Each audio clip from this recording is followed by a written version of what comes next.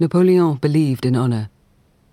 "A true man," he once said, "hates no one."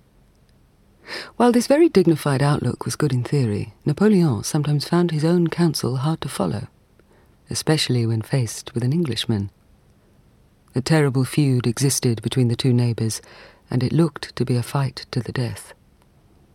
How infuriating it must have been, therefore, for Napoleon to be a ruler of a country in the grips of serious Anglomania. France in the early 1800s was possessed by a craze for all things English.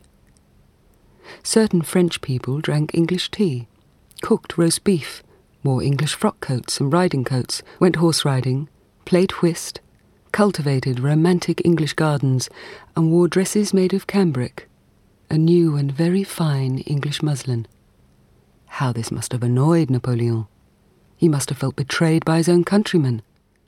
How dare they desire to be little English men and women? France was a glorious nation, but England, as he once witheringly said, was a nation of shopkeepers. Napoleon's desire to thrash the English was a passion that played out in many arenas, not just the battlefield. In 1803, he instituted a total trade embargo with England, hoping to dent her undeniably great industrial power. To this end, he demanded new innovations that would end the French dependence on English products. For instance, the English lead used in pencils was to be replaced by a mixture of clay and graphite, a French invention still used today.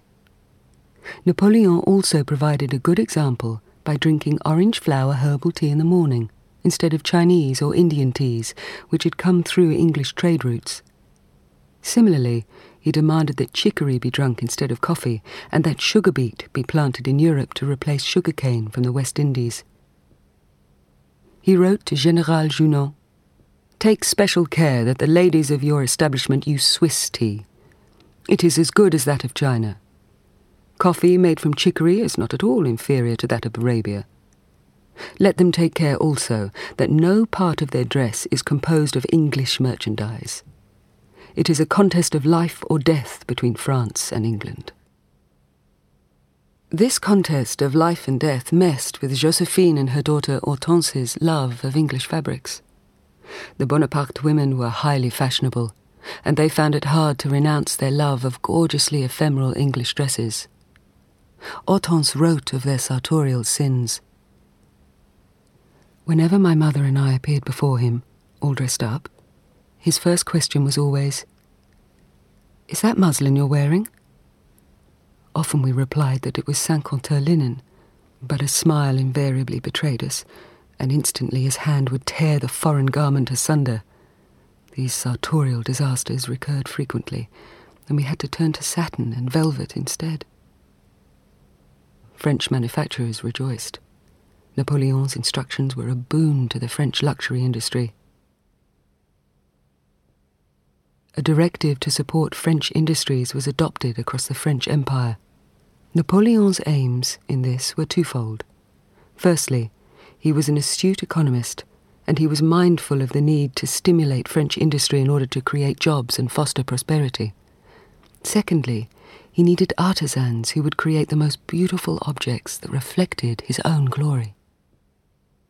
France had a proud history of fine craftsmanship.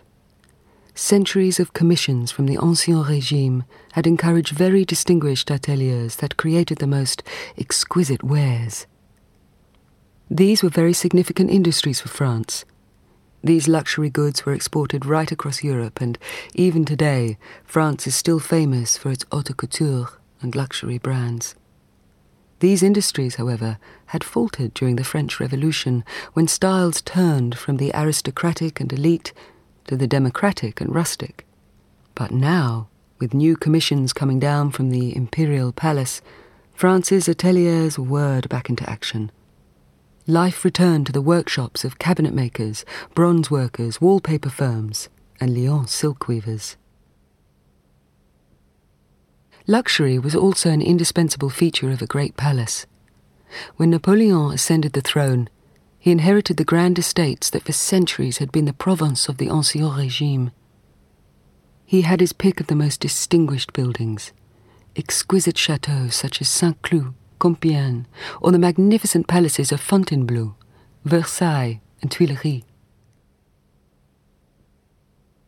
Having long abandoned his early revolutionary allegiances, Napoleon had great empathy for these buildings. As he consolidated his power, he initiated campaigns to resurrect their now dishevelled interiors. This is, of course, somewhat of an irony. Napoleon had come to power through the revolution and, yet, as France's new ruler, he directed very substantial resources towards reinstituting the luxuries and lavish estates of the Ancien Régime. And yet, Napoleon made a fascinating distinction between his formal and informal spaces. Napoleon insisted that the formal spaces be of the highest order of decoration. Yet in his personal capacity, Napoleon preferred a more unpretentious environment. Over time, Napoleon became increasingly preoccupied with articulating the protocols for his court, reinstating a system of etiquette reminiscent of the Ancien Régime. In 1806, he published the 60-page volume Etiquette de Palais à Périaux, which set out his preferences. While Josephine had previously been the prime arbiter of taste, she was now forced to acquiesce to his taste. She must have winced when the elegant curule stools from the game room at Fontainebleau, based on the ancient Roman campstool with curved legs, had their legs crudely lopped off, because curule stools no longer conformed to the etiquette demanded by the emperor.